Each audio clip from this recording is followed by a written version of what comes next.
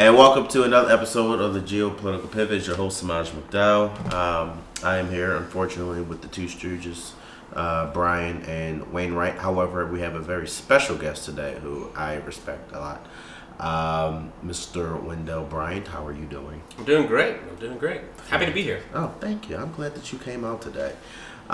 Usually that has become the culture here at the Geopolitical Pivot, is where instead of me introducing you, you introduce yourself. So by all means, you give us a little background snippet about who you are, and from there we'll just go on to our topics for today. Okay, well, my name is Wendell Bryant. I am currently a captain in the United States Army. I'm a field artillery officer, 13 Alpha, and I'm currently underneath a grad program where I am getting a master's in national security affairs for the Army, where I'll be transitioning to ORSA, which is Operational Research and Systems Analysis, which is basically the Army's version of a think tank. And then getting a promotion. Yeah. So, excited to be here, and this is definitely something I enjoy discussing. So. Fantastic. Now, Wainwright, I'm going to switch it over to you, my good sir. Sure, yeah. Well, on this podcast, we're going to be going over a couple of things. First off, we're going to be going over what's going on in Russia and Ukraine. We're going to transition into the South Korean elections that have just occurred. And if we have time, we're going to get into Indian and U.S. relations pertaining to the quadrilateral security review. But going back to the Russian maneuvers in Ukraine, there's been quite a few developments. We kind of haven't had a chance to go over them over the past week. But in three of the four axes, right? The southern axis through Crimea, and the two northern ones around Kharkiv and Kiev, there have been some interesting developments, particularly around Kiev. So two Russian battalion tactical groups have renewed attempts to kind of encircle Kiev. And to the east, they've taken two of the major highways approaching the city. They've taken the E40 and the E373 highways. So right now, only the MO3, the HO1, the PO1, and the E95 highways coming up from the south can bring supplies and personnel into Kiev without it being directly controlled by the Russians. And of course, that's going to cause sustainment issues, given that Kiev still has over 2 million inhabitants in there. So it's going to be tough to keep them fed, watered, and comfortable during this whole fiasco. But Brian, have you done any more research on it? As you take a big gulp of beer, down on the beer. I need my drink. I need my drink for this. It's a lot, yeah. So it's funny to say. I've been sort of keeping myself a little bit away from all of this, just due to how crazy it's been over the past couple of weeks. Especially, we have a lot of people a lot of footage, a lot of stuff happening in this conflict. The only thing I've known that's been happening is the Russians have been trying to renew their rocket and artillery efforts in specific cities like Kharkiv, Mariupol, etc. And that actually might go really well with your role, Wendell, if you want to explain anything. There was an announcement about 12 hours ago that the Russians are going to run into a lot of bad weather in the next 48 hours. So the temperature is going to drop to about a -4 Fahrenheit. So that's going to have a massive negative impact on just soldier operations. So I was lucky enough to be stationed in Korea for a while. So I had a couple. You know how cold it can get. It got cold, and that was Korea. Yeah, right. That's not Ukraine. That's not Russia. So. To say I know how cold it gets over there, that's no. But at least I tasted a little bit of it.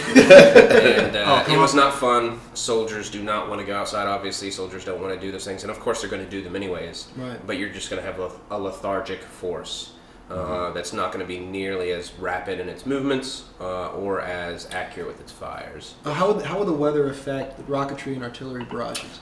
No effect, actually. Okay. So their primary systems are towed and rocket. So the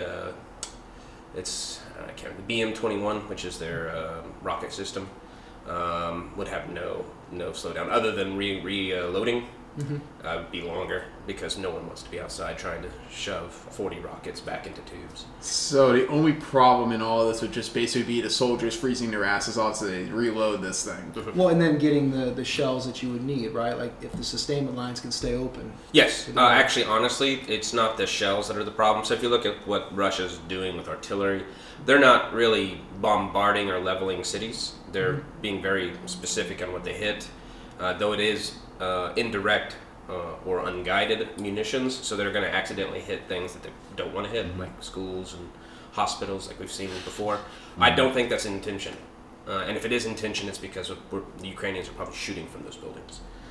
So more power to the Ukrainians. I'm on their side, but if you look at any insurgency, they use any advantage they possibly can have. And a hospital exploding is perfect for propaganda that the Russians are the demon. And so I understand where they're coming from, but I always hesitate when I see something that's blatant all over the news like that. Well, it makes sense, especially because ever since this conflict started, the Ukrainians have owned the information space, and to a very surprising degree, because most people expected Russia to be doing a lot better in this because they've been doing pretty well in other areas trying to use disinformation on social media, etc. So I think social media naturally countered that. Ukraine didn't have to do anything. We saw TikTok, YouTube, a couple other companies. Netflix is gone. Disney Plus is gone. Russia is compartmentalized, and McDonald's is gone. Yeah. Honestly, that was interesting to hear about because when McDonald's went to Russia, that was a huge thing, and they have a bunch of McDonald's all over the country now. It's one of their biggest things in Europe. And over 800 in Russia alone. But as you're saying about the social media impacts of it, Zelensky didn't really have to do anything when it came to honing the information space or conducting open information warfare. Just from being able to do not just speeches directly to the EU Parliament for EU membership for Ukraine, but also even, I guess, the conversations he was able to have with U.S. Congress. The entire Senate? Literally, the entire Senate. Yeah, that was impressive.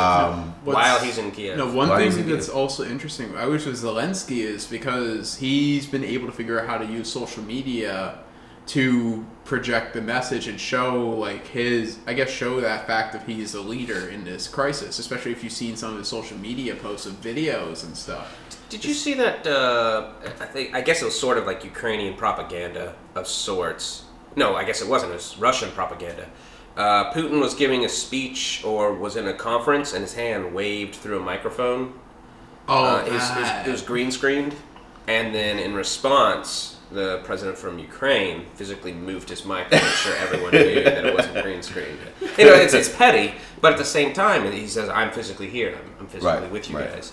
I'm not sure how much familiar with leadership and control of small groups or big groups even. Leader presence on the battlefield, presidential presence in the country matters. And actually, we had a couple professors yesterday and today both say that if President of Ukraine had left, Ukraine probably would have collapsed, but his presence is actually definitely invigorating people's patriotism. What's interesting is this is the thing I would say for Zelensky, and you can even compare this honestly with Donald Trump. The thing, Zelensky used to be part of the entertainment industry, and he was known in movies. He was a comedian. He knows how to deal with the public. That's a good point. And it's the same thing with Donald Trump. As much as some people may not like him, some people like him. It doesn't matter. He knows how to deal. He knew how to deal with the public, and that is the same thing as Zelensky. And he is using his skills to his advantage to be able to connect with people worldwide through social media or from other areas to gain more support for Ukraine and its war effort. And that is something people need to look at and understand. And it's working really well. I agree. On the public opinion side, it's working really well. I am worried, though, about Russia's advances in the south, to try and cut Odessa and basically the Ukrainian coastline, turn it Russian. And then the Russian army's encirclement attempts around Kharkiv and Kiev. I mean, if the Russians can cut off the coastline and take Ukraine's two biggest cities, I don't care how much public morale and opinion Zelensky can keep and maintain. I mean, that's going to be a massive logistical loss, and even a morale loss as well. So I mean, we have to remember that even though Ukrainians are winning in cyberspace, right, in the virtual world, they're not necessarily winning where I think it counts the most on the battlefield. So we'll just have to see how this develops. Well, if you look at the battle lines, I'm not sure which source you're using as to what the current lines are. There hasn't really been any movement on either side. They've been going back and forth repeatedly. Like Kiev specifically, they would take whatever the western highway is. They take it, then they lose it. They take it, then they lose it. They've done that like 4 or 5 times. Additionally, Odessa, perfect example as well. It showed Russian forces occupied, and then they were gone. They came back, and now they're gone again. And then also, you have Crimea, and what's the other 2 regions that Russia controls? Donetsk and Lugansk. We're talking about the east, or we're talking about the south? East. Yeah, Donetsk and Lugansk. Donetsk. I can't pronounce it either. Yeah. The territorial line that you see when Russia's attempting to control the coast, you'll see it connect, and then it'll disconnect. And so there are Ukrainian forces still there contesting that area. So what we're seeing is Ukrainians are responding with forces to ensure that those things don't happen. But you don't need to. This is my point. You don't need to hold land permanently to disrupt the lines of communication there. You need to hold it sometimes, but if you can disrupt the movement of personnel, of currency, of sustainment, it doesn't matter if you hold it permanently or not. So that's what I'm saying. If the Russians can disrupt this, it doesn't matter if they necessarily hold it or not. They're accomplishing their goals without having to. Well, you consider that Ukraine really hasn't used the sea for a long time because once Crimea was taken, Russia kind of barred them. So they're not losing any loss by losing the coast. Now, obviously, having access matters. Yes, there's fishing and some trade, but we're not talking to the degree when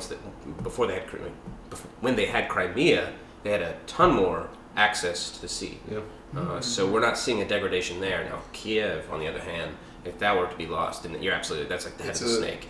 You're going to see a collapse of command and control function, that kind of thing. But with the decentralization, going back to that thing where you're saying the Starlink, I can't remember which one you were talking about. The Starlink satellites? Yeah. So you can be decentralized. So even if you chopped off Kiev, you could technically still continue operations. And Russia attempted to hack Starlink, and it wasn't possible. You're saying something? I may have to get back think about what I was thinking about earlier, but where were we when I tried to enter? Well, we were talking about public opinion, then I switched it. And then I talked about the coastline. Yeah, the coastline, and then there was something else. It was about the coast, which the only thing I could think of is just how Russia, just by owning Crimea, basically owns the coastline of Ukraine. Well, the nuttiest thing, Odessa is where a lot of these Ukrainian nationals or foreign fighters are coming into the country, like Vasily Lomachenko, who was a great boxing champ for a long time. That's how he got in. That's how a lot of these other guys are coming in. Well, Odessa is the largest port in all of Odessa is the largest port in all of Ukraine. It's always been. Even if you look at Crimea, the thing is, Sevastopol was a huge port, but I don't think it was as big as Odessa. Even you could look at Mikhailov, which is the port city that the Russians are trying to target next. That city, it held such a large port that it had shipyards that could build aircraft carriers for the Soviet Union. No argument there on size. I'm talking about operation. So the port itself is massive, but if the Russians are barring you from being able to do your job, the jobs go away. So you stop using that asset as nearly as much as you would have otherwise. No, definitely. I just think it looks very bad for Ukraine. I mean, if you're constantly losing land on the map, it just I don't care what you can do in the cyberspace and the digital realm to gain propaganda points. It's just not going to do much in the real world. I'm not disagreeing there. What I was attempting to say, which I apparently did not. It's the alcohol. That's what it is. Yes, this half beer is hitting me hard. Is that the territorial losses we're seeing are in flux. We're seeing the Ukrainians take it back, then lose it, take it back. So we're seeing some encroachments in certain places. But honestly, the lines are starting to solidify in many ways. So that's where I'm like, wow, Ukraine has actually been up a fight. And this was a couple conversations. Actually, I think I had a conversation with you that we're actually seeing a near-peer fight. This is a near-peer fight, which is something we haven't seen in a long time. What is a near-peer fight, just for those who don't understand? Near-peer fight is where you have equal assets. Now, obviously, if Russia were to breach the nuclear threshold, then obviously it's no longer a near-peer fight. But Russia has limited the number of forces that enter and the type of forces. Now, Russia might have some more advanced tanks like T-90s, the T-14, some helicopters, the Mi-24, those kind of assets. Yeah. Yes, they're more advanced, but they're using the same assets or same type of assets and same type of tactics the Ukrainians are trained to use. Now, in response, Ukraine knows guerrilla warfare tactics to counter those exact tactics. So it's actually a to and fro that is relatively equal in nature. And, of course, you have to consider that Ukrainians are fighting for their homes. The energy behind the fight is assisting them. So even if Russia were to bring, I think it has like technically 2 million people on the books when it comes to the military. If I'm not mistaken, only about 220,000 are... It's about close to a million, at least in active and reserves, it's about 2 million. Yeah. That sounds about right. Yeah.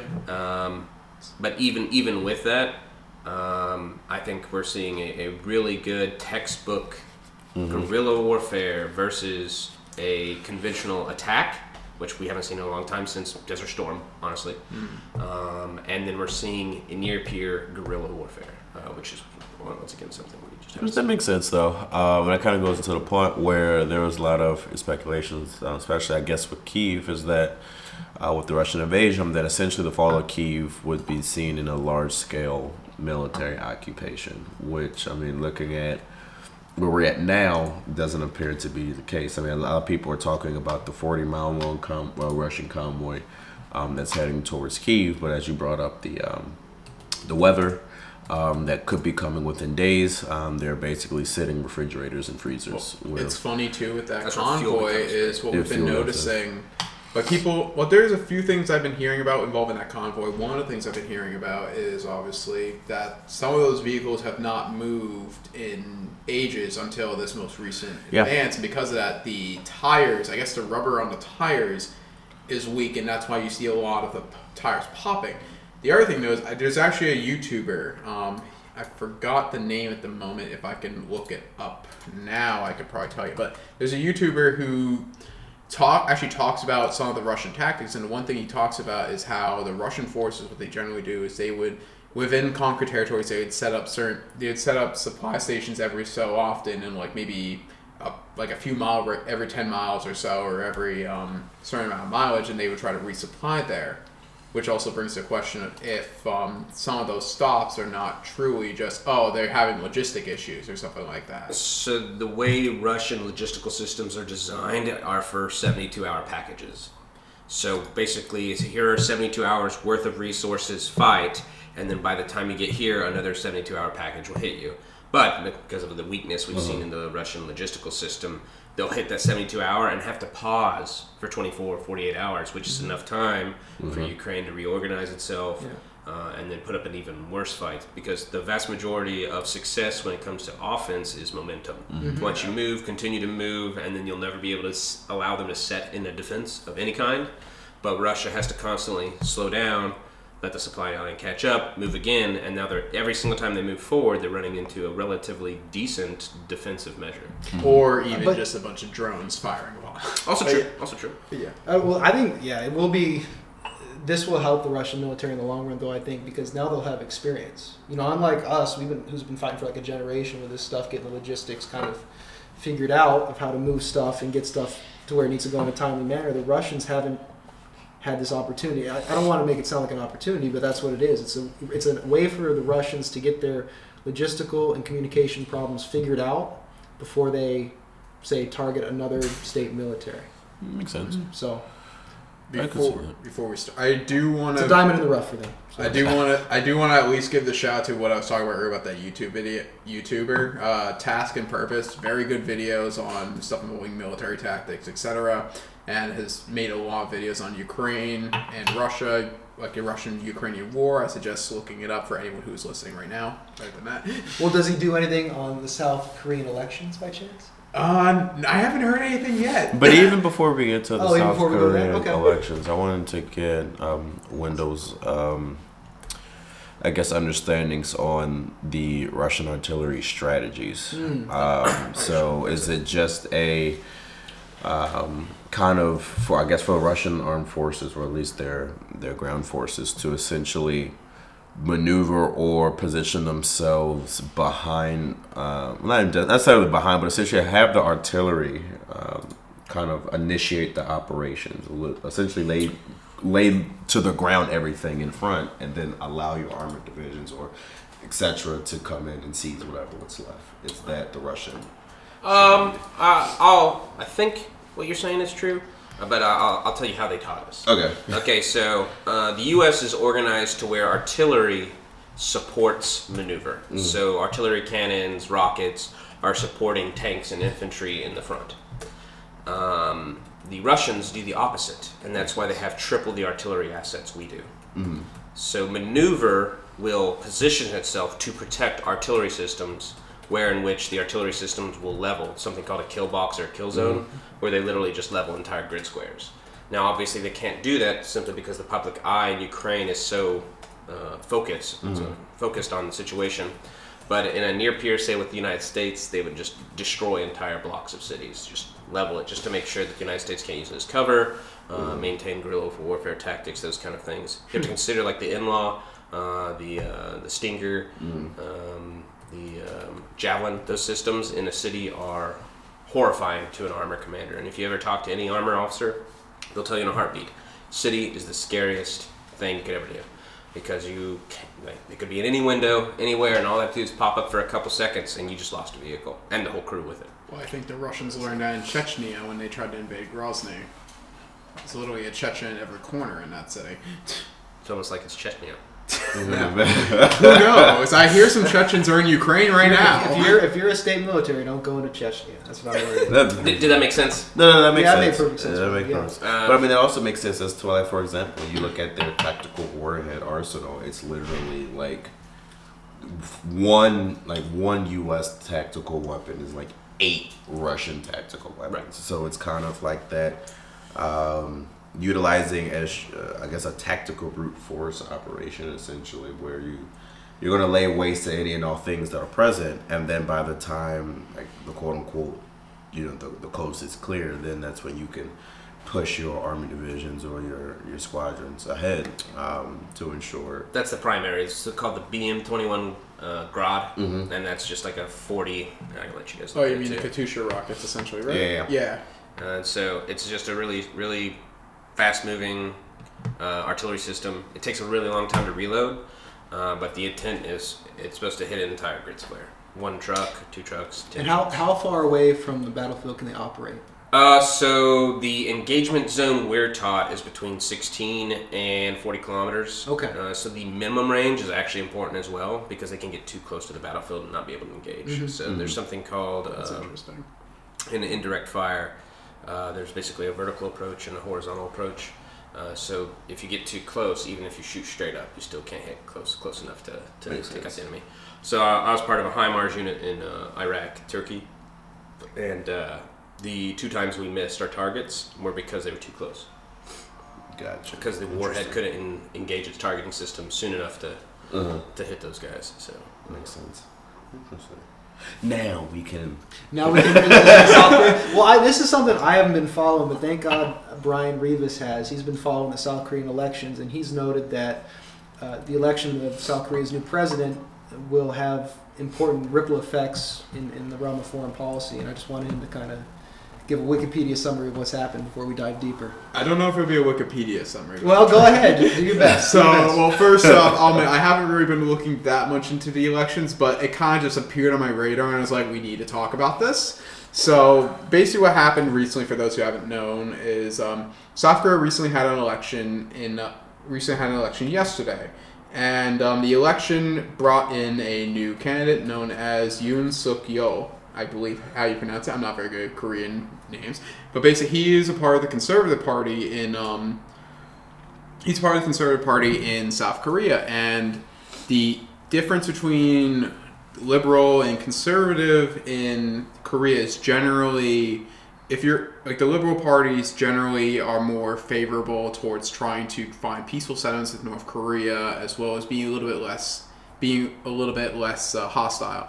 As for conservative, they are more hostile towards North Korea, as well as they're more willing to cooperate with the United States on certain issues, etc., etc.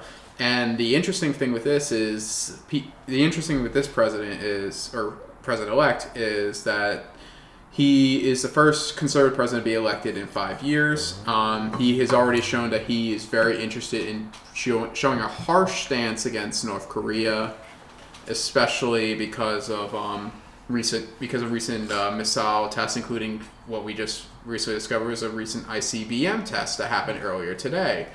And he is also advocated to promote more cooperation with the United States, and even Japan is a little bit excited because they're thinking they can settle some of their issues with South Korea at the moment. So if that's the case, two things. What do you think a conservative government means? Do they become more withdrawn, or do they become more aggressive?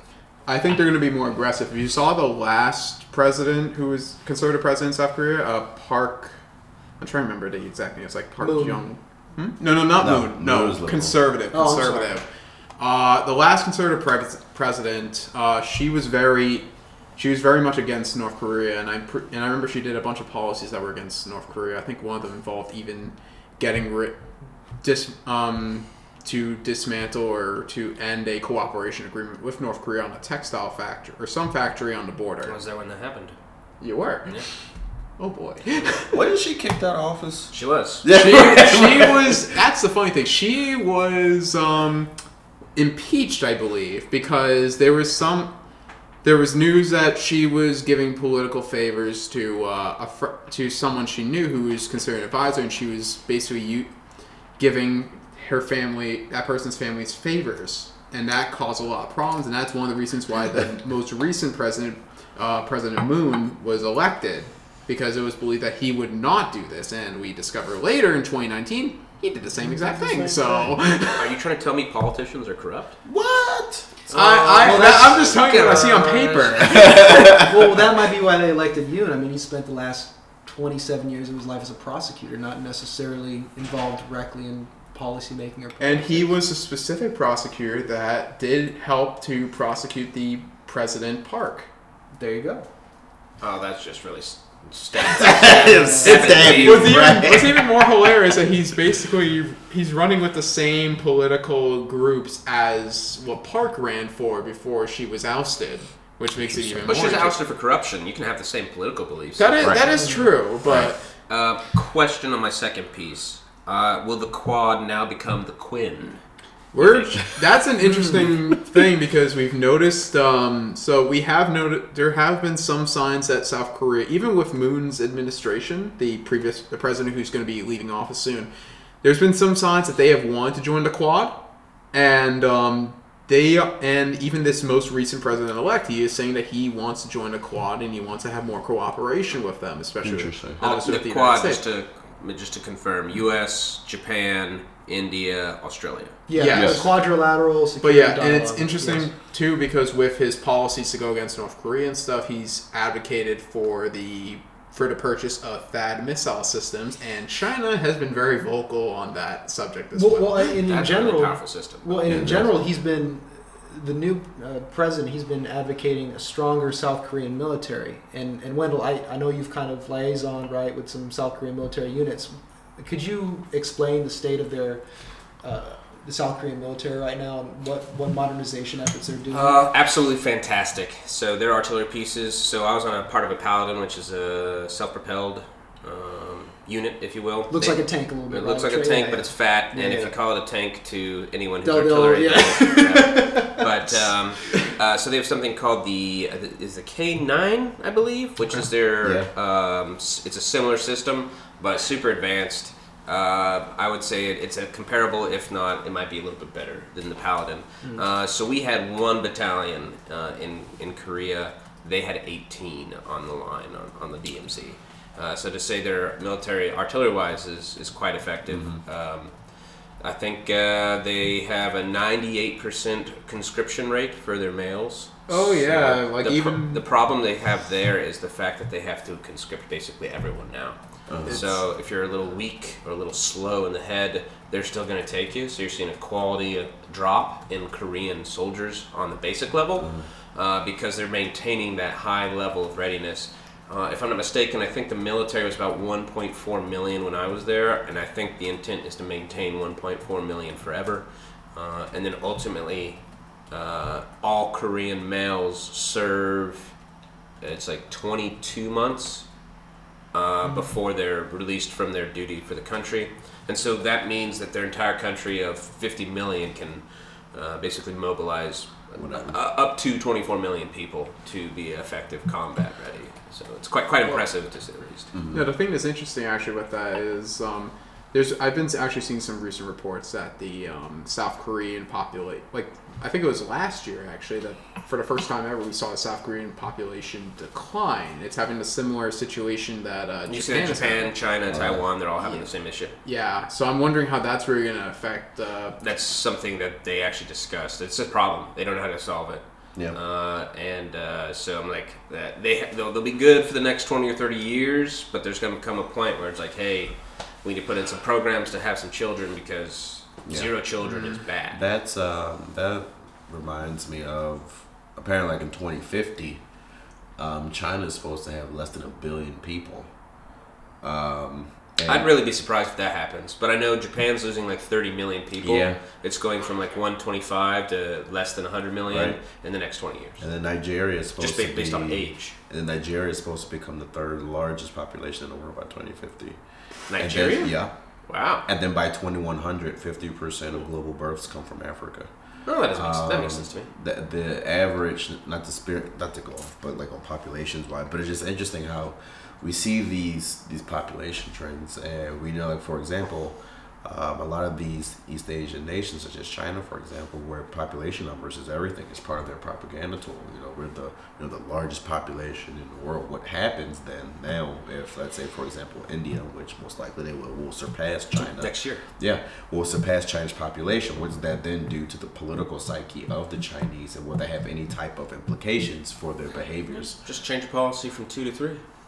And then 3 back to 1. Well, we'll see. Maybe technological advancements will be able to kind of mitigate this demographic collapse. Well, that's one thing China's looking into, biotechnology. They're looking into ways to not only overcome. You're going to tell me the Sith Lords are going to absolutely clone army? My God! Reality They're coming from CCP, man. Yeah, the giant CCP on Truth will sometimes Darth Vader was Sheik. It will.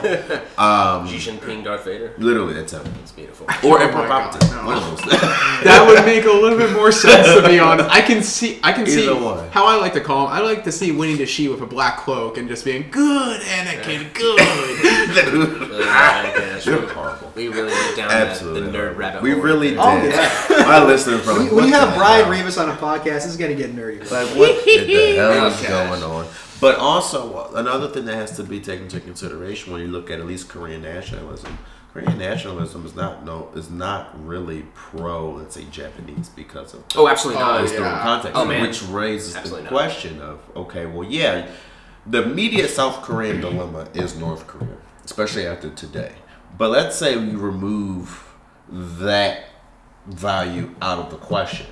Would Japan actually really be, let's say, would they tolerate or would they be accepting of a Korean nationalistic fervor, knowing that one of the foundations of Korean nationalism is not pro-Japanese, is actually more lenient towards China? That's the thing. So if we're looking at it at the Korean nationalistic sense, I don't think it would go well for Japan, because I think it would go far worse than what it already has. As for if we're talking about what's going on now, so far the Japanese have shown very much interest in the new president-elect in Korea, because they think, because of his stance on with stronger ties with the U.S., they're thinking, that means like you definitely want to participate in security ties, creating further security ties and all of that, and we can put everything involving some of our past war crimes behind us, just like in. Basically, they're kind of hopeful. I'm not sure if it'll go well, which would be, they're very hopeful, I think. At least the Japanese government is, but I don't think it would go that well, especially because there are, the Korean population is still angry with Japan for what they did during the colonization period. And even now, there's I think it was 2018, where there was a court case which said that Korea wants Japanese companies to pay for the comfort women during World War. Like it was a it was like a settlement thing. Still there. I'm pretty sure it's still heavily prevalent in Korea right now. Other way around.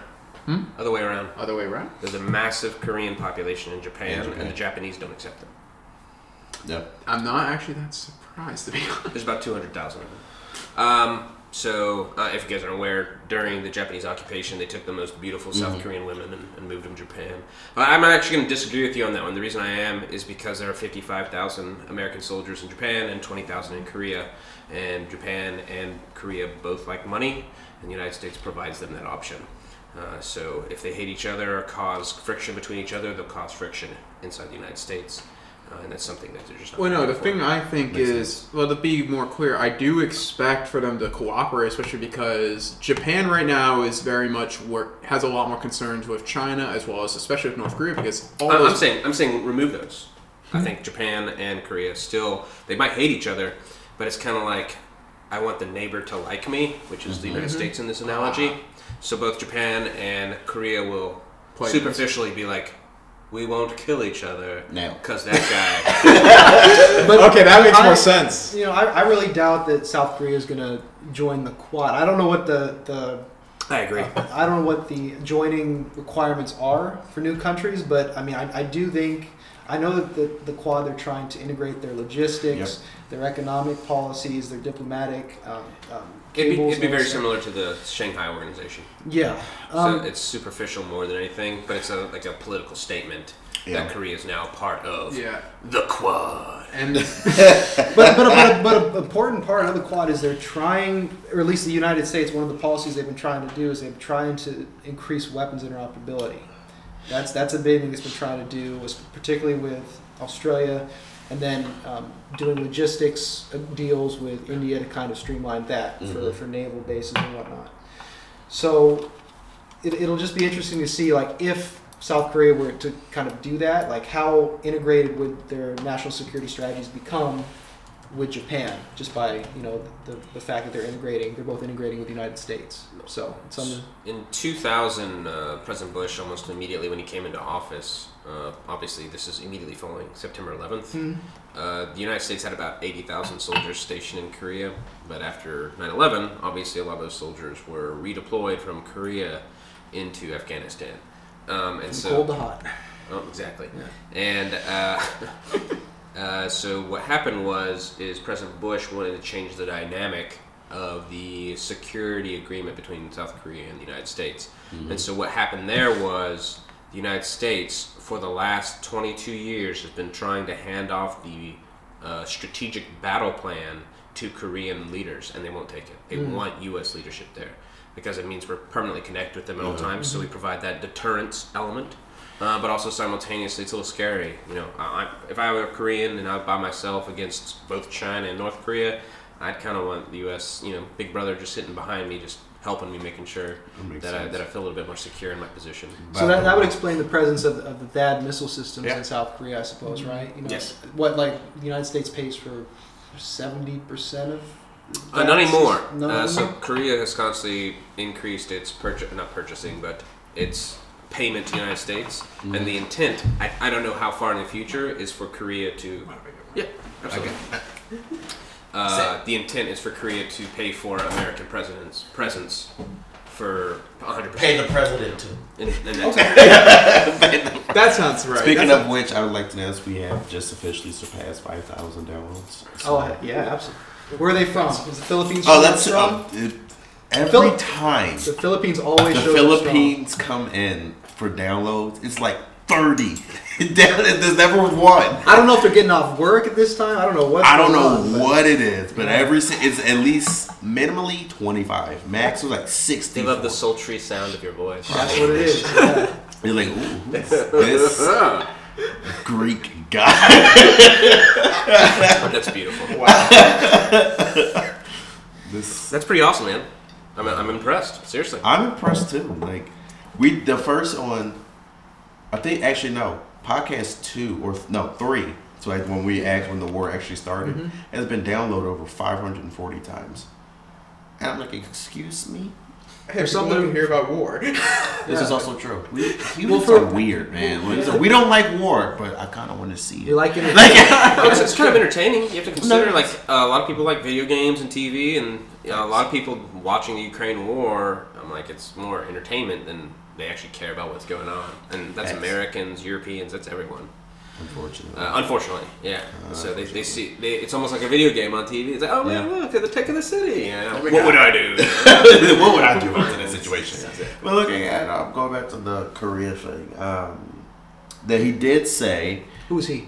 The new South Korean president. That yes, they will be taking a much more aggressive stance, but he will leave that door open for negotiation. But the problem is that a lot of that I see that he's going to endure, the liberals still have a good hold on South Korean legislature. And a lot, at least for now, we don't know if this is an indication of, I'm just curious, when we say liberal and conservative... So that's a good thing. We kind of talked about this earlier. So for what I can see, it really comes down to how to approach the North Korean problem. Like whether diplomatically or K2 Black Panthers. Is that like the primary? Is that the primary political? Is that the primary political point to get elected, or is there like a secondary? That's one. And then another one is corruption. I believe. Corruption, North Korea, the notions of nuclear weapons, because there was a point in time where South Korea did try to pursue nuclear weapons, as well as the relations with Japan and the United States. And one thing I know with this election was one of the things that was addressed was rising prices for housing and stuff, and like job availability for people getting out of university higher education. I remember those were other problems. Well, and we got to remember too, President Yoon, he was elected the slimmest margin in South Korea. Oh yeah, 48. So he does not have a clear mandate to rule. He can make minor changes reasonably to South Korea's national security policy, but to make anything drastic, he's going to need a lot more consensus than what he's got right now.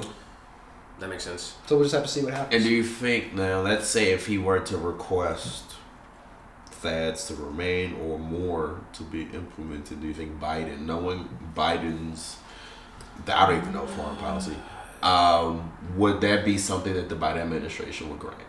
And could you explain THAAD missile systems for the layman, right? Yeah, so that missile system is basically a anti-ICBM system. So it can shoot down aircraft, but it's designed to shoot down ICBMs in their second stage.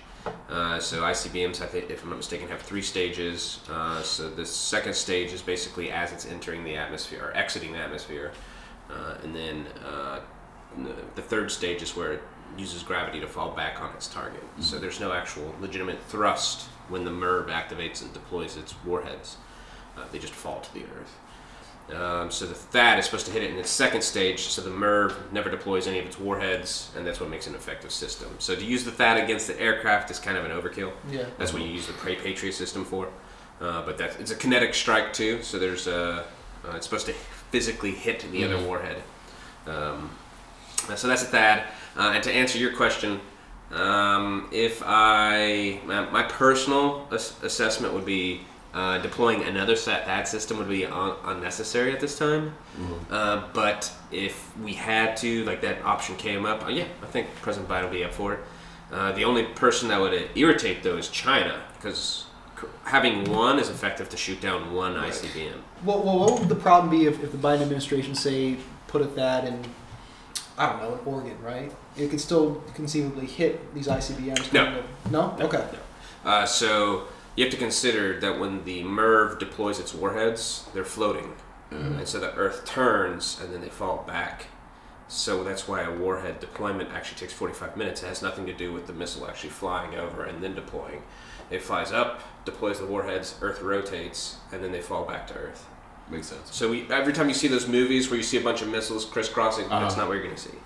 Actually, you're not going to see anything at all. So you're saying that has to be reasonably close to the launch target of an ICBM to be effective. Absolutely. Okay. Which makes sense as to why, I guess, in the sense of North Korea, the building of new ICBM bases. I'm assuming the reason why they want to push it build them more closer to China so that maybe perhaps it couldn't be intercepted in its second stage? Or Well, and the other thing too, why not Alaska? Would it be conceivable to build one in Alaska? No. Okay. So the THAAD would have to be pretty close to where the ICBM is launched. Okay. So Alaska, California, Hawaii would be pointless at that point. Now Okay. there is a THAAD system that goes on board naval ships that is capable of doing what you're describing. Okay. So they can kind of deploy them as like not a shield of sorts, but a countermeasure. I think they're called a missile frigate or a missile cruiser. I can't remember exactly what the actual name of the ship is, but it does exactly what the THAAD does, and it can actually target them in the third stage. Okay. So. interesting. Okay. We learn something new every day. I know. That's why I tune into this podcast. No, you don't. No, you don't. You gotta BS me, Wainwright. But I mean, moving right along with we're talking about Korea, we can kind of now talk about the other part of the Quad, the India-U.S. alliance. And I know for I think it was a few days ago where Biden tried to announce sanctions onto India because of. You didn't hear about that? I totally missed that. Be happy you did. You would That be just so sounds- annoyed. Yeah, so when he Like a said very, that he very was bad idea. going to put sanctions on India for their historical military relationship with Russia. He said because they were not willing to they were not essentially going to do a UN condemnation of the invasion of Ukraine. Biden took that as, oh, well, then indirectly do the transit of property. Because you abstained, that means that you must indirectly agree with Russia's operations. Two things. That's not how you make friends. And then second thing is, I mean, like, India doesn't want to lose the lease of, like, 40 different submarines? Right. So I'm like, India has to play the middle ground. They have to. And they have been becoming closer to us. I mean, Yeah. for instance, Right. Now like, That I mean, in June of 2020, Australia and the United States signed separate, albeit Right. separate, logistics agreements with India for Right. basing and for other interoperability issues. Right. And you guys are right. I mean, India does have to also play the field and be reasonably neutral when it comes to Russia because around in 2020, they signed a deal to acquire about 70,000 new AK-style rifles, I believe they're AK-102s. And they also acquired contracts to manufacture about 660,000 AK-103s in-house. And so these rifles will replace the battle rifles that India has now. Are we sure that they're 103s? Well, I mean, officially, Brian Rivas and I, we had this conversation before the podcast started. He thought they were AK-202s and 203s. I say they were 103s, and this is a semantics issue. They're the same weapon, just different names. We looked it up online. So the official designation is 203s, but they're basically 103s, just made in India. But I mean, that's a massive deal for Russia and India as well, because India gets the weapon systems that it's kind of familiar with, and then Russia gets, a new source of revenue. I mean, arms deals are one of the ways they make a lot of money, in addition to the energy deals that they've had. Well, if you mind, sorry to interrupt. Yeah, go ahead. Mind if I just say, first off, for abstaining, honestly, that for the Who's vote, abstaining?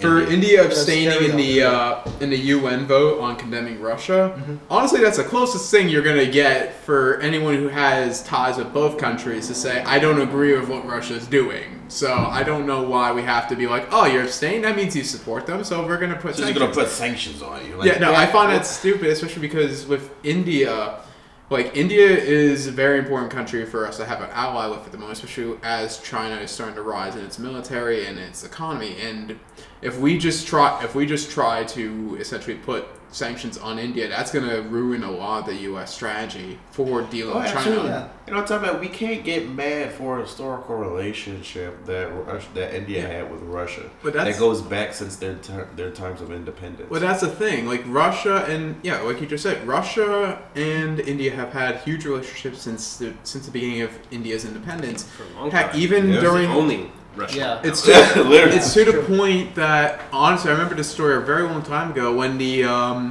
Indo-Pakistani wars were more frequent than ever.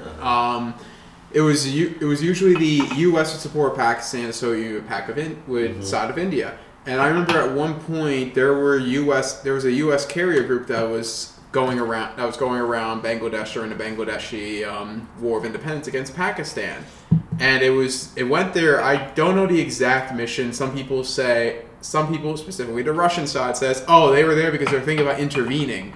And the Soviets, they were willing to literally send in submarines and say, hey, back off here for a few seconds. But it makes sense, though. Why? I mean, India attempted to remain true to its non-alignment during the Cold War, and that at that time, I mean, the Soviet Union, if you look at some of the early on Indian politics, like economic policies, it was oriented towards that of the Soviet Well, yeah, that's Union. the thing with India. That socialism or communism system. It was kind of like... It was like... They try to combine capitalism and communism. They had social engineering, so that was kind of what endeared them. Right. So a lot of the early on politics, I mean, at that time, India was heavily, to this point, very agrarian.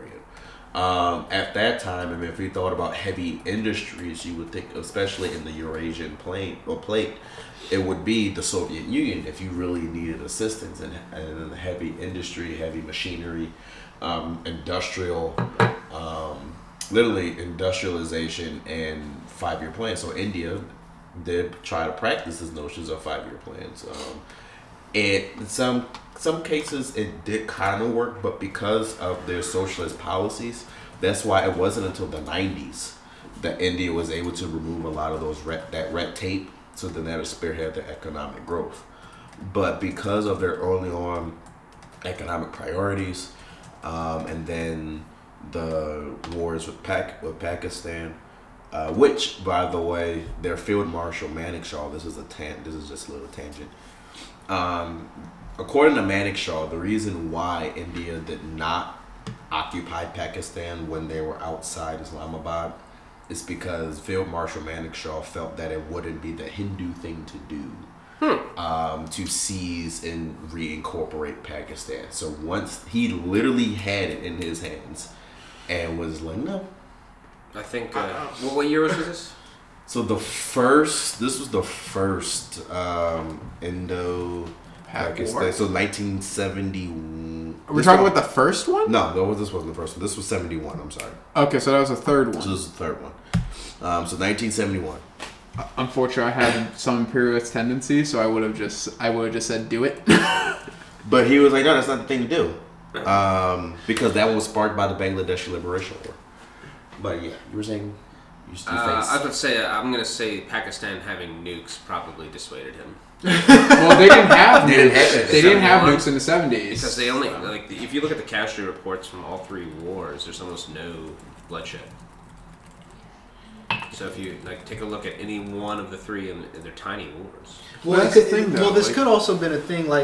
We got to think: would India really want to really go to war with Pakistan? Because we got to remember, India at that stage had only been a country for a couple decades. Before that, yeah. I mean, They obtained nukes in 1971. And so that would be the Pakistanis. That would be a thing, but we got to also remember, why would India want to go to full-scale war with Pakistan, right? Mm-hmm. They want Pakistan as a boogeyman to unite all these different nationalities, ethnicities, and language groups within India behind that boogeyman. That makes sense. So we got to think like that.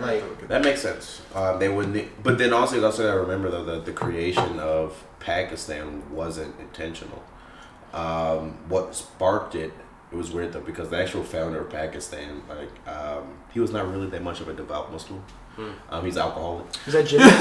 No, he was. I was going to make a joke and say, so you're talking about the King of Britain? Well, even in that memo, even in that notion, there was no intention to split up the British Raj at all. There was a notion of wanting to keep it united as much as possible to then be a major ally to England. The problem is that when Jawaharlal Nehru took over, his notions of Hindu-based nationalism, and it was safer to split them. Well, no, that was after they started to implement policies to discriminate against Indian Muslims. So, to the notions, all Indian Muslims wanted to do were two things. more representation in the Indian government, and then the ability to create Islamic communes where they can essentially help govern themselves through the interpretation of Sharia law. Those are the two main things that they wanted. New rules, like, no. This is a Hindu-based nation. This is either adhere to these laws or, that led to protests, that led to bloodshed, and then that led to Pakistan becoming Pakistan, Bangladesh, like, all right, they leaving, we leaving. And then Pakistan was like, oh, well, we can't really support you because, like, you on the other side of Bangladesh, or you're on the other side of India. And then the Bangladesh Liberation War occurred, and then bam. But that was a crash course in why there's India and Pakistan. I don't mean to spin this back, Yeah, but go I ahead. want to do a correction. So Oh, go ahead. I looked this up. So I was in Korea from 2013 to 2015. Okay. Told the Army was 1.4 million. That's where I'm getting my number from. I just looked it up. It's between either 550,000 to 680,000. So I don't know how actually big that is, but I just want to make that correction. I'm getting my information from Google. That number could be wrong as well. That makes sense, though. But I think it's like 2.7 million reservists is also For South Korea? Yeah, so. That makes sense. They might be counting them. But you also have to consider that every male knows how to Right, fight. Just right. like Switzerland. Oh, it's literally Switzerland right now. Or they may do the AGR, the active guard or something. Who knows, right? But that makes sense, But- though. But they're doing that. the life of Koreans soldiers, you feel bad for them. They do not live a very pleasant life as a soldier for South Korea. Oh, I don't remember what. So then now here's what I don't mean to spin it back to Korea, so you. No, can you're go back fine. to But no, India. that kind of includes us, though, because now it kind of ties this in. We talked about Korea and the Quad and Russia and India. How does then this Quad, how is this impacted by now Russia, United States tensions, Russia invading Ukraine? What could this be? For example, we kind of said earlier that you don't see Korea joining the Quad to make it the Quint. But Doesn't have the same ring to it, right? it doesn't really. It just doesn't sound. We call it Quinn. The Quint. Well, they said the Quad Plus. That's what I remember Oh hearing. yeah. Okay. Anyways, we made this law. Yeah. Whatever. Just Finish it up, Taiwan finish it in up. there. I'm right. They'd be like Quad Plus 2. Like, yeah, that's inclusive. Like, that's it. But also, it's this notion of, okay, well, let's say, for example, we had this discussion. Well, North Korea launches their ICBMs, especially that was going on in Ukraine.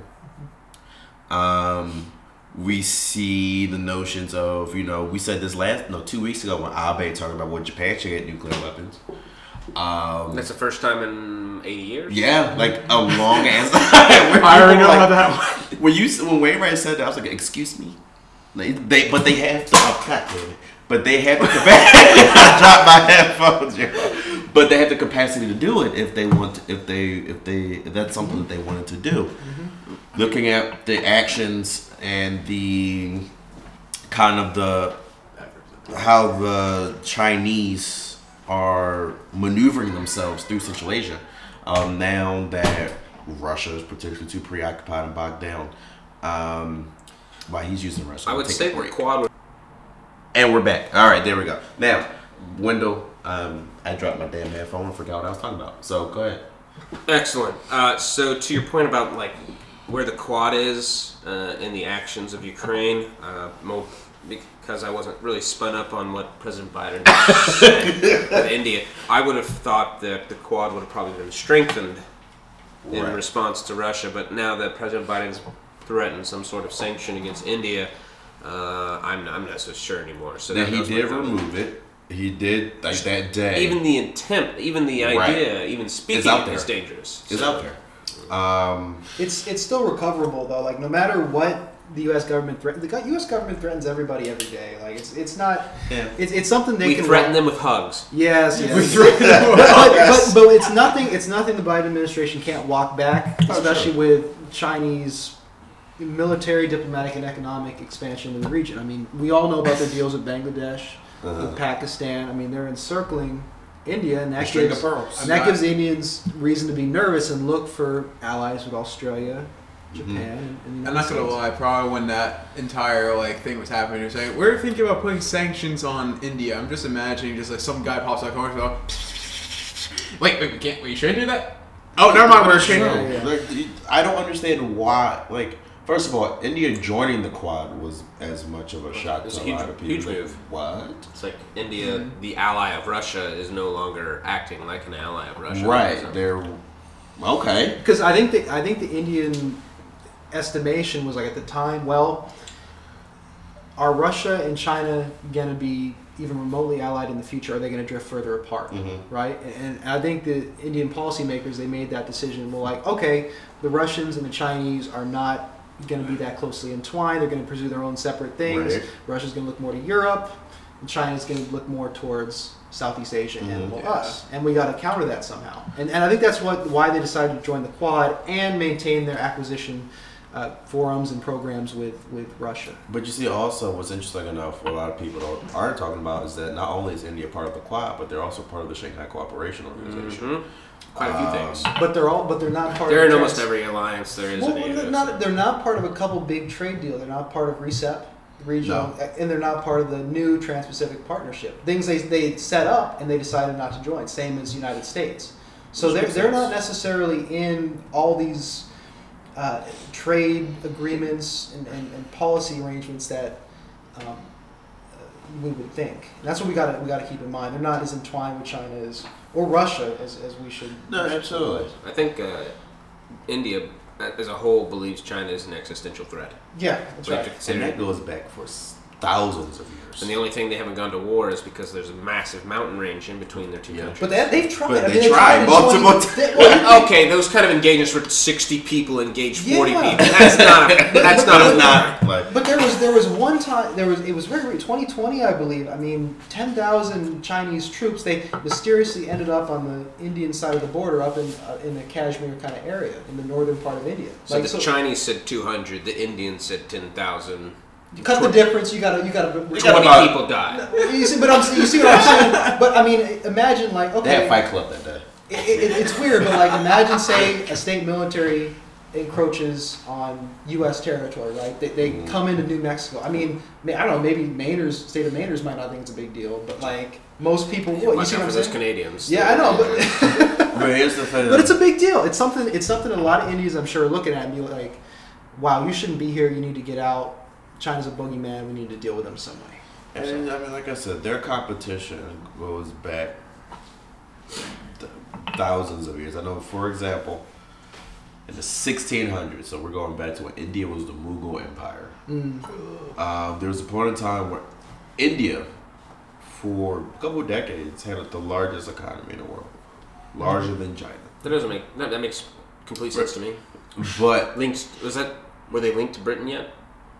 No. Wait, 16? But they had trade deals with Southeast Asia, cloves, spices, that type of stuff. Because the 1600s is that was during a time when Europeans were starting to trade more of India too, and the Mughal Empire was considered. I don't want to say the richest empire. It was. Well, at the time. That peacock throne was no joke. I'm trying to think because they were during the times of when like the Europeans were starting to going into India during the 1600s, like that was when a lot of money was flowing through the Indian Ocean. Well, even before England could get the southern parts of India, it took them 3 times. It took them 3 tries.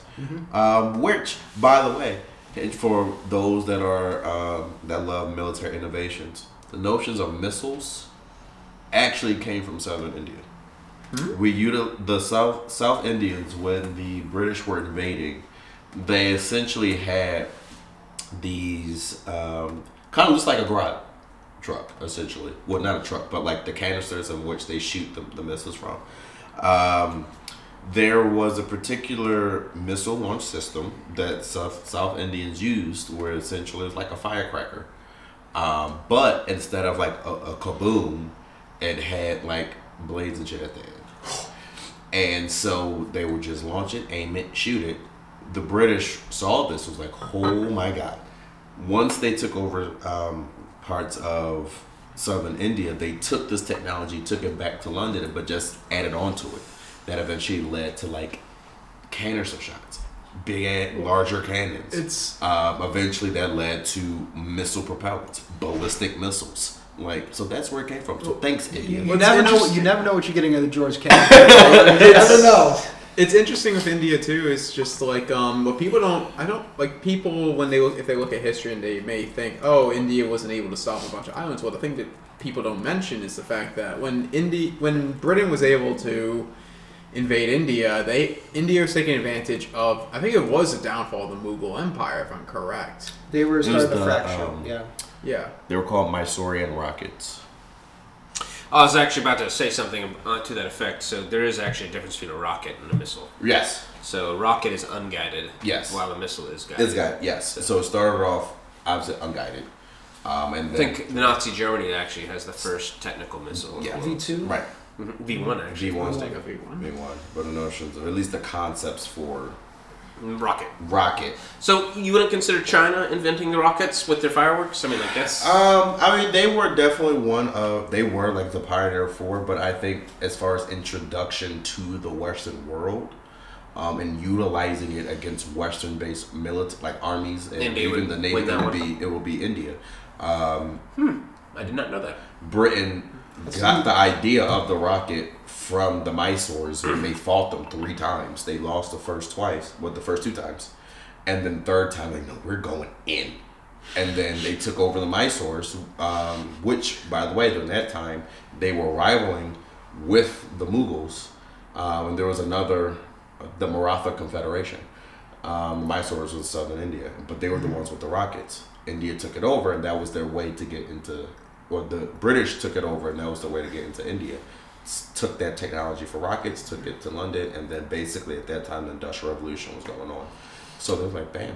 The initial rocket systems that were used back in those days weren't actually lethal, or they were lethal, but not effectively lethal. They weren't effective. Heck, they weren't really effective during the American Revolution. Or the War of 1812. It was designed basically to be loud and scary. Yeah. Mm-hmm. So it's an interesting thing that you said there was three wars or 3 engagements. 3.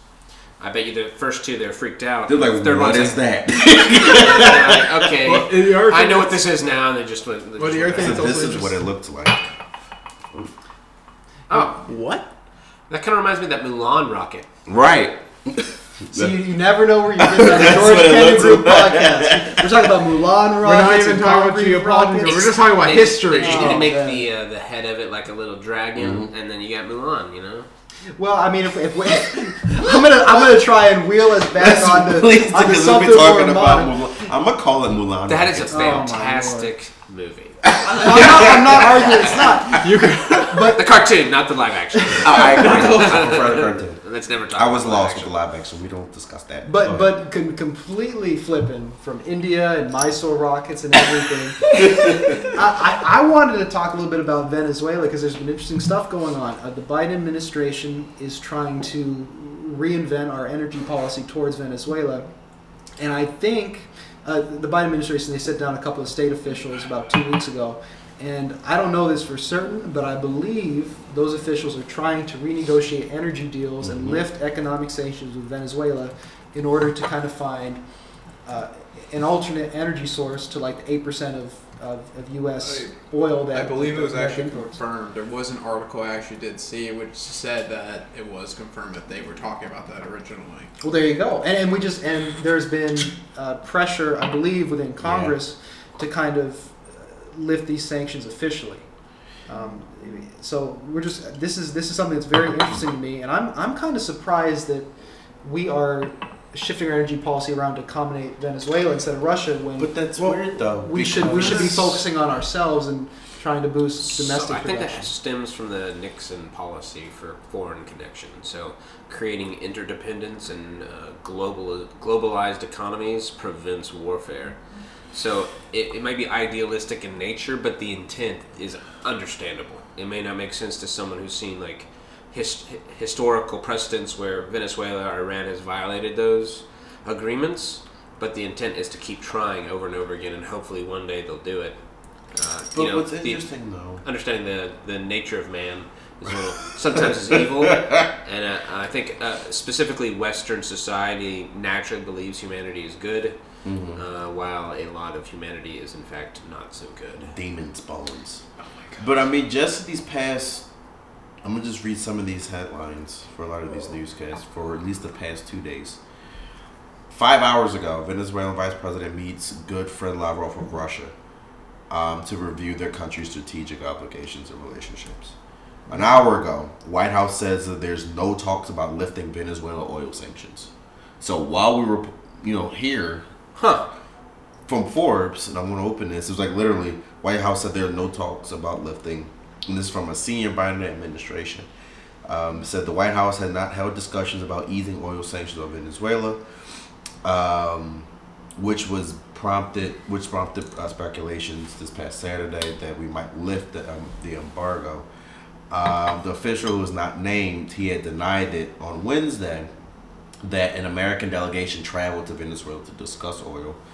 And then on top of that, but before then, there was like American officials met with Maduro over the weekend, with the meeting details remaining largely unknown. But this comes propaganda, right? Like a media company coming in and saying, "Oh, they're talking about getting Venezuela reintroduced," and there's actually no discussion of that at all. Right, so. But then there's also over the past weekend, 2 Americans were freed.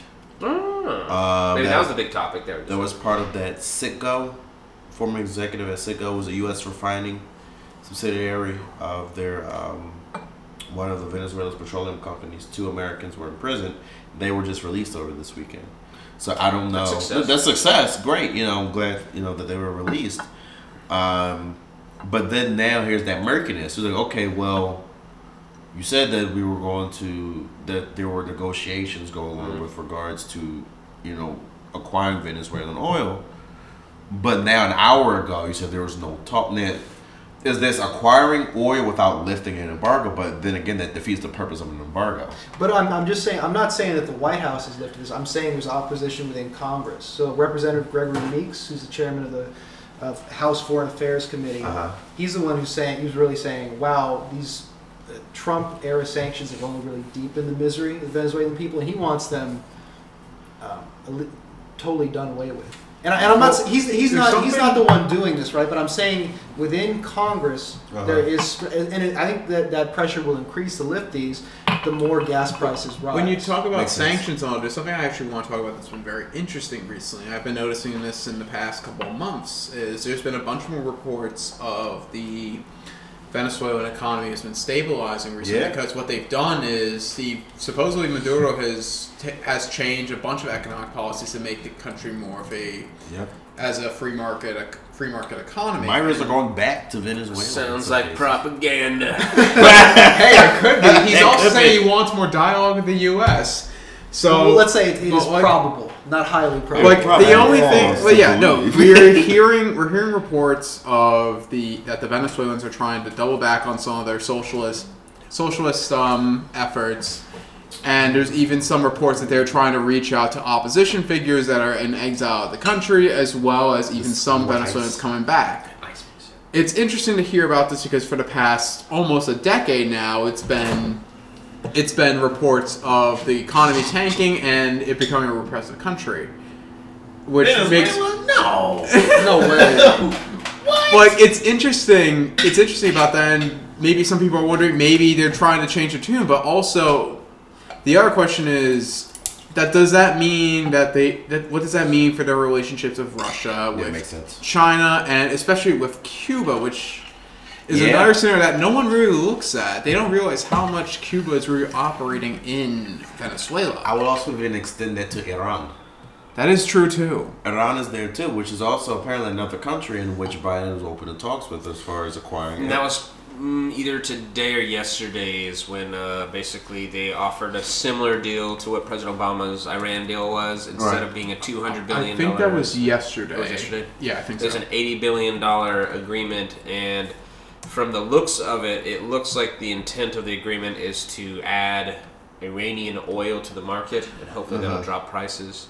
I was curious, who's the press brief individual for the Biden administration? Pulaski? Psaki? Yeah. There was an interesting to and fro with a reporter she had either 3 or 4 days ago, where there are 9,000 permits for oil companies to quote unquote access oil. And he came back today and said those 9,000 permits don't mean there's actually oil down there. So basically, the administration, or at least she, was trying to say that oil companies aren't accessing oil on their own accord. They want the prices to be high. But in response, he says, well, most of the permits don't actually provide us access to oil. So I was curious if you guys knew what the actual answer to that was. I haven't. The oil companies are getting more money, but they're also not making as much per gallon. So like the profit is remaining the same because the price of production is increasing. So Yeah, but we also got to remember, like, markets, they operate on fear, and they're not necessarily rational all the time. So just the threat of these things being cut off, that will raise prices. Like, I mean, in DC, gas prices have raised 80 cents in over 3 weeks. Yeah, it's very remarkable. So I mean, and you're right, Wendell. I agree with everything you're saying, but yeah, fear is a powerful motivator right now. Oh, that's a big one. Yeah. That's a big one. Yeah. But I think a lot of people are coming out saying that the oil companies are making a ton of money, but we haven't even seen second quarter reports yet. Yeah. So how do we know they're making a ton of money? Yeah, that's true. I mean, they have to consider that it's kind of like pharmaceutical companies, and I don't mean to go down a rabbit hole, but if you look at pharmaceutical companies, yes, they make massive profits. No argument there. But you look at their profits; they dump their profits right back into the company to make new pharmaceutical elements or chemicals or medicines. So yes, you see a CEO get a $30 million bonus. But if he's responsible for making 5 or 10 new medicines that save thousands of lives, I mean, we can argue what enough money is. But the point being is the response from the public looks like the pharmaceutical companies are taking advantage of the American public, which they may be. Right. But it's not nearly as bad as we perceive, because a lot of that extra liquid assets they obtain through profit go right back into the company for new assets. Makes sense. No, I agree. Well, I guess we can keep on talking about the Iran aspect of this. It's just interesting that Biden is or is not. We don't. No, go ahead. No. Finish your thought. Is looking to reapproach Venezuela and Iran to further get their oil, I guess, on the market to address the prices. But at the same time, I mean, let's not kid ourselves. We're talking about two nations that also cooperate with Putin's Russia. Mm-hmm. Especially, I mean, you look at Iran and the usage of their proxies in Syria or even across the Middle East, whether indirectly assisting Russian operations or both making sure that Bashar al-Assad stays in power. Or even with Venezuela, their strategic position in South America, their position in alignment with Cuba, as well as both operating in black market sales. Funny thing I want to talk about involving specifically Venezuela. I feel this is more my opinion, but I do feel like if we were to look at the two, like Iran and Venezuela, I think it would be possible if the U.S. was committed enough to try to, if they create more relations and they actively participate to try to influence the Venezuelan government, they might be able to take out some of that Cuban and even some of that Russian influence. I feel like they would have a pretty good way to do it. As for Iran, I think that would be much harder because there's a lot more history there, which would be a huge problem. But I think with Venezuela, I think it would be very possible for the U.S. It just depends on what they do and how committed they are to do it. So what I was going to get to your point, I don't mean to cut you off, man. No, you're good. I'm done. But was the Iranian deal under the Obama administration successful? So I know, obviously, Republicans are going to say no. And Democrats are going to say yes. Yeah. But the effects were what we saw during President Obama's administration. What year did the Iranian deal go into effect? 14? I think it's 14, 15 around So from 14 to 16, we saw Iran continue to continue to produce uranium or weaponized grade uranium. Mm-hmm. And I think it was 2015, early 2016, we saw the Israelis deploy that virus that hit all those centrifuges. So the Stuxnet, that was 15? Was a lot. I'd have to look it up. I'll look it up right now. So, I mean, the Israelis, and that virus, I'm not sure, but from what I've heard, was actually created by the United States, deployed once, and then when we deployed So Stuxnet was actually 2010. 2010. Okay, so it had nothing to do with Had that. nothing to do. Yeah, so Okay. when with that particular virus, So it had nothing to do it had nothing to do with the JCPOA, but the power of that. It damaged like 30% of their centrifuges. Yeah, and then it also leaked into other countries, including India. But There you go. So my question is even with that being wrong, but even with that, was it successful? So entering another deal that's similar in nature, I'm like, is that the right move? Well, what I remember from hearing about the Iran deal, the previous one to happen was, if I remember correctly, it was something about either limiting the amount of uranium that Iran could produce, or even just them not creating it. But I think it was for a period of 10 to 15 years, give or take? essentially, it was to delay their capacity to get to a point of enriched uranium, so then they can produce a nuclear warhead. And so Well, these, And the interesting, this is kind of ironic. Well, a big part of that nuclear deal was Iran had to send a major part of its low enriched uranium materials to Russia. yeah. Which is kind of ironic looking at it now. Like it's just kind of funny. I mean, who can look that far ahead? But we basically gave Russia more material to make nukes. Well, this is, if we're talking about the deal Like they in need more 2015. nukes. Right, I know, but it's just one of those. Oh man, looks like we're gonna bump up our numbers from 6,500 more it's just one of those- 66. It's just one of those weird ironies of the Iran deal. I always thought that was rather funny. But what were you saying, Brian? No, from my understanding, well, as Samaj just said, it sounded like it was more just a delay of Iran trying to create a nuclear warhead. And once that time period was over, then it was like, all right, we're able to do whatever we want. Let's go. And in my view, I don't think that's that great of a deal, because in the end, they will get it. It will just be a delayed time period than what we thought. Well, it could be very similar to what Israel did to Iraq. I mean, when Iraq built its nuclear reactor, right before it was finished, they hit it. They hit it with an airstrike. They did. That is true. Man, at So, this we can point, see the same thing Iran, at the time that the JCPOA was written,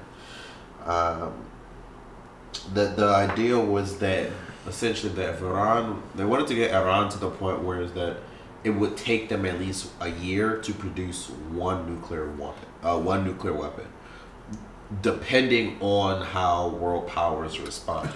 If they allowed it, it would take up to a year. JCPOA essentially prolonged that process, and they provided them incentives. So you think it was effective? I think it was effective in a way where it essentially it gave Breathing room. But in that breathing room, Iran got some pretty crucial financial incentives. Oh, no, their economy went up. They used that to Right, supply that was- Syrian. Well, I was going to say that their economy activity went up during the time when the Iran deal was announced, and I remember even there was a lot more business going on in Iran, which was interesting. But the problem is that, we can do another episode on this, is that, because this is a genuine fear that the notion, Saudi Arabia already said this. If Iran detonates a nuclear weapon, we're going to get our own, and we'll just buy it from Pakistan. So that now you have Iran being nuclear armed, you have Saudi Arabia, it's nuclear armed. The UAE has already demonstrated capabilities to produce nuclear clean energy. And then you have the Israelis The Israelis who may or may not, quote unquote, have we cannot nuclear- confirm we can't nor confirm deny. Then America just happened to lose 200 in Israel. we found out. Turkey may then want it. Erdogan has already demonstrated that notion. And look, So basically, a nuclearized Middle East. armed Middle East. With How a- frightening.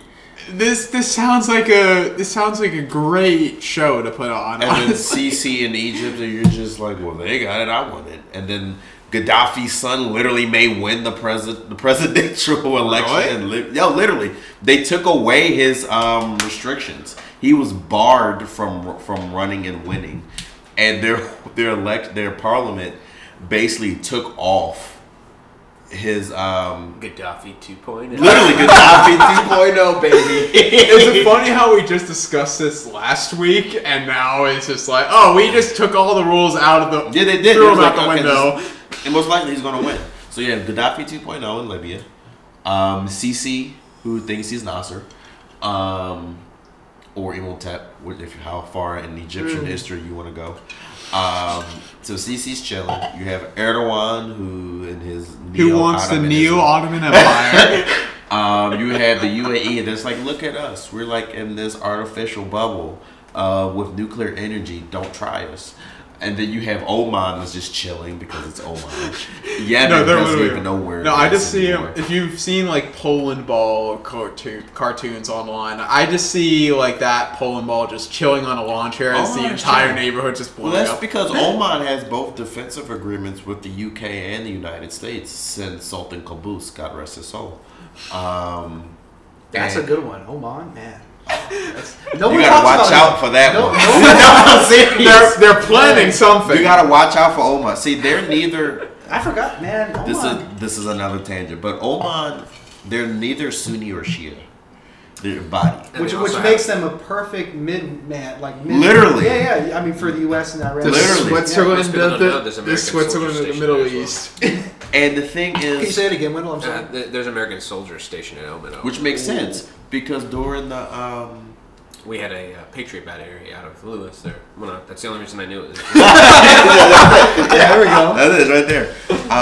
Believe it or not, Ibadis, well, I say traditional Ibadis, they do believe that if a government is not adhering to its obligations to the people, people can replace it. Like the US of A, baby. Literally. And this goes back centuries. Wait, we're talking about Oman? Yes. Yeah. Yes, literally. It's all right. Part of but this isn't for Ibadis for that particular statement. That isn't just the political understanding. It's literally how they view a leader. And this goes back. So the reason why they're in Oman is because they were being persecuted in North Africa, which is where they were originally from. I remember that. And they fled to Oman. So I'm so glad you know this. I thought I was the only one. No. Okay. So fun fact: when I was I'm about to do my shout out, George Mason. Oh my University. god! Oh my god! He's wearing a George Mason shirt now. He's coming to that point. Please think about sponsoring. No, they better. I took a Arab mass media during like the Arab Springs class. The teacher his father was hired by Sultan Qaboos to help find oil. His grandfather is one of the founders of Aramco. So he was raised in Saudi Arabia, but spent most of his time not just in Saudi Arabia before the siege of Mecca. So that's when everything changed. In 78, 79. But I digress. With the Ibadi faith, they have these different kind of views on leadership based on morality, justice, etc. And that they have literally 3 tiers. They even believe in the notions that in a time of war, they only believe in defensive jihad. So actual defense jihad. I won't attack you if you don't attack me. And if you attack me, God rest your soul. But they believe that in that state of affairs, it's very important to have a strong leader to really not just for moral purposes, so kind of like Zelensky whole thing, not just for morality amongst the populace, but also morality amongst your fighting forces. This sounds like an actual action of what Socrates' perfect republic was. Seriously, what you're describing sounds oddly familiar when it comes to familiar. Maybe they've read. They're like, excellent. Socrates. We'll do what this guy said. Like the Sultan Qaboos, he literally was their first literally the philosopher king. My. Literally, he was a philosopher king. Yeah. He, since 1970, he's the reason why Oman is how it is today. Good. Fantastic. To the point where he was the man to go to for Saudi Arabia and Iran to negotiate. To talk to each other? Because he's like, look. Because also, they have a sizable Shia population. They're both. But Iran understands they need Oman. They need a middleman. They need a middleman. Saudi Arabia knows they need Oman, so they don't pressure them. They do all that squabble. Oman's like, look, Or they could, It just go to sounds- Dubai, chill at the bar. This Like, honestly I don't sounds know. like what Lebanon used to be before the Civil War. I'm going to Because say they were which Civil War? The one in the 50s or the one in the 70s? We're talking about the 70s. All right. That makes Because sense. think about because Lebanon was like at one point considered the Switzerland of the Middle East. Yes, but, they were. But I digress. Let's go Not back to Oman. anymore. But it's just to show you that. But also, India values friendship and strategic friendships with Oman now, as well as the UAE, to the Makes point sense. where they're looking for to establish a naval base to get around China's string of pearls. Going back to Iran. That's why we were talking. Yeah, about We just went from Oman, The, went from Iran all the way to Yeah. Oman. The nuclear physicist in charge, the head nuclear physicist in charge of nuclear production, was assassinated. So that by itself may hinder production. Yeah. Because if any Iranian head nuclear physicist is like, I Israel don't will kill know. me if I make a bomb. So I'm gonna slow down the process until I'm about 90, and then get assassinated, and then I'll be good to go. So But I'm that just makes curious that you only have to do it a couple times where they realize you know exactly what's going to happen if you go too far. Right. And I think this you're going to have a healthy median where Iran will always act like it's attempting to build nukes, and Israel will act like it's going to kill everyone. But it's interesting though I because don't think they'll ever actually do it. but what's funny though, a lot of people don't know this, but Israel and Iran used to cooperate under the Pahlavi dynasty to the point like they were literally going to build surface-to-air missile systems together. They were looking at like missile and rocket Well, you're technology. talking about They before. had- Right, that's what I'm saying. This is This is before '78. Yeah. Which is like a lot of their projects were literally terminated. But no, in like 78. back then, there was a huge difference back then when the before the Islamic Republic of Iran was created. Like there was like you just said, there was a lot of huge relationships between Israel and Right. and Iran. I don't know why I almost said Palestine. Oh my god! But There were relations. It there. rolls off the tongue. but off the tongue, you know. but no, like I think. No, because especially because both of those nations were the two nations in the Middle East that were not considered Arab. This is true, but also, I mean, you also have to remember the eventual then growth of the Truman Doctrine, which is why we're now in the Gulf. Riyadh and Tehran were both seen as the two pillars of stability in the Middle East that we can essentially balance ourselves with to contain the Soviet Union. The thing is that with Pahlavi, mind you, this whole thing about Iran is not in our to-do list today, but I love it. Anywho, Pahlavi understood this and was essentially milking the United States for military hardware, as well as to get U.S. support to make Iran the dominant naval power of the Indian Ocean. So, but we kind of eventually put two and two actually- together. Like, hey, Random question. Yeah. Is that like I thought it was Pahlavi or something like that? Pahlavi. It sounded like you said Pahlavi. That's why I was say it like, both ways. okay. Pahlavi. Okay, I was Same. curious because I'm used to saying Pahlavi or something like that. So I was like, something feels off here. Pahlavi. Same thing. Same Okay. person. Okay, just Same person that was ousted. There And are by a person that wasn't even in Iran at the time. He was in France.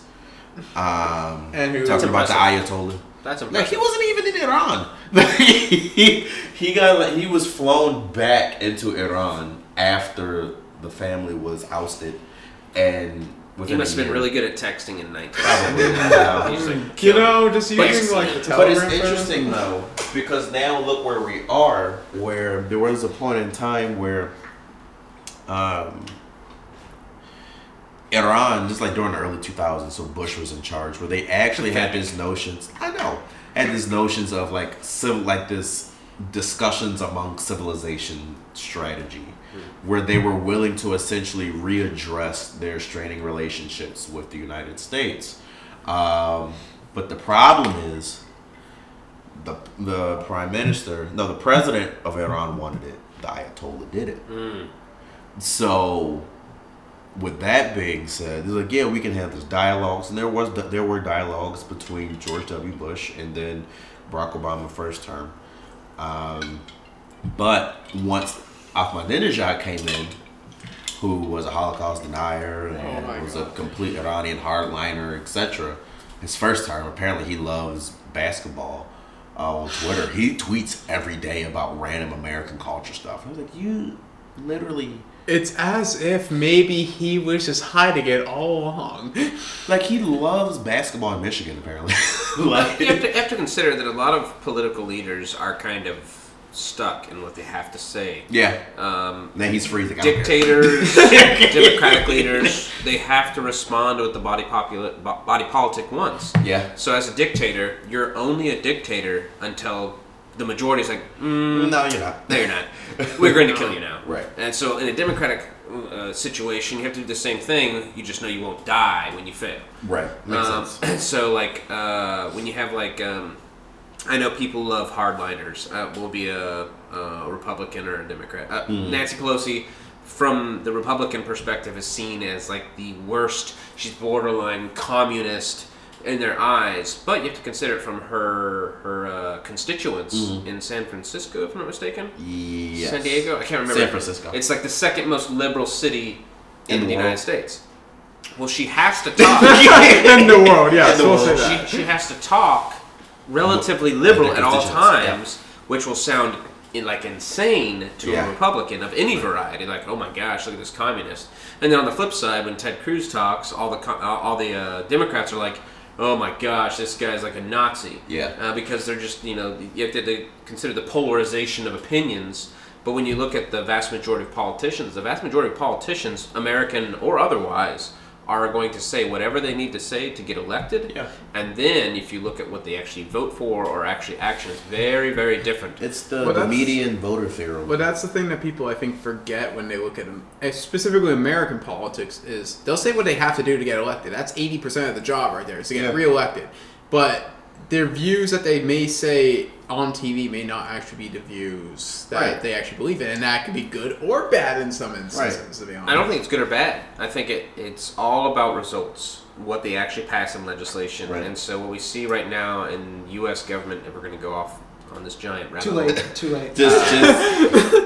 What we see is the vast majority of authority actually rests within the president right now. Right, so we look through American history, sometimes the judiciary has power, sometimes the legislature. Right now, the president for the last probably 30 years has had the vast majority of authority. And so trying to spin it back to the legislation would be really, really difficult. But when you look at legislatures, the happiest politician comes from when there is a split House. Yeah.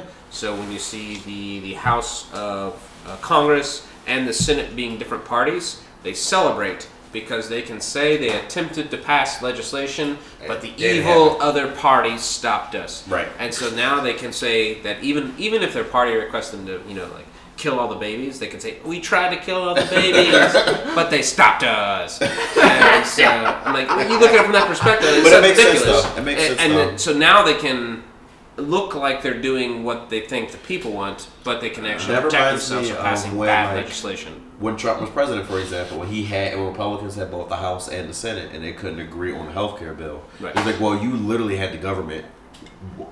Why couldn't you agree? And it's like, oh, well, the Democrats, they did sabotage this, that, and Thursday, but you had both chambers. I think that was one of the fears. Like, just because a particular political party, especially in the American system, let's say they have the House and the Senate, does not mean that within the party they're on the same side. Well, and it depends on what you're trying to emphasize to get passed. I mean, health reform might not have happened, but tax reform Trump was in. 100%. Yeah, I mean, so it just depends on what you're going to emphasize and how many battles you want to fight on the domestic side versus what you're trying to do. Consider President Obama in 8 years only was able to pass one major piece of legislation. That's right. So he sold all his political capital to get the AHA, American Affordable Health. The American Affordable Care. Affordable Care. Was it Medicare and Medicaid? And then he was Affordable Care. Okay, Affordable Care. And then he diverted into foreign policy, right? But see, that's all executive. He doesn't need. Yeah, he doesn't need exactly, legislation. and that's what he needed to do as well. All at right. that time, As much as this conversation is getting slightly Yeah, going, yeah. think about it, we have foreign audiences, and I think they want to hear some other stuff too. Well, Foreign audiences love what do you American got? drama. What do you got, Brian? What do you got? Nothing. I don't know. This might be a good place to wrap up. Yeah, we've been talking for about an hour and 38 minutes. We're still good. Yeah, we covered everything. We did cover everything. Talked about Oman and their Which love. I was so happy we. Like, you don't understand sometimes. I've never heard someone talk about Oman before, so I'm very happy. I honestly, when he was alive, one of my favorite leaders was Sultan Qaboos. Yeah. R.I.P. to the GOAT. All right, literally the GOAT. Yep. Did he recently die? Yeah, he died in 2016. No, 2020. Wow. Is January. Is his replacement This is his cousin. Yeah, because he never had Is he children. good? He didn't. Well, we're not going to get. I know that's about. I will take that off. Yeah. With that being said, thank you all for tuning in, and until next time, peace and love.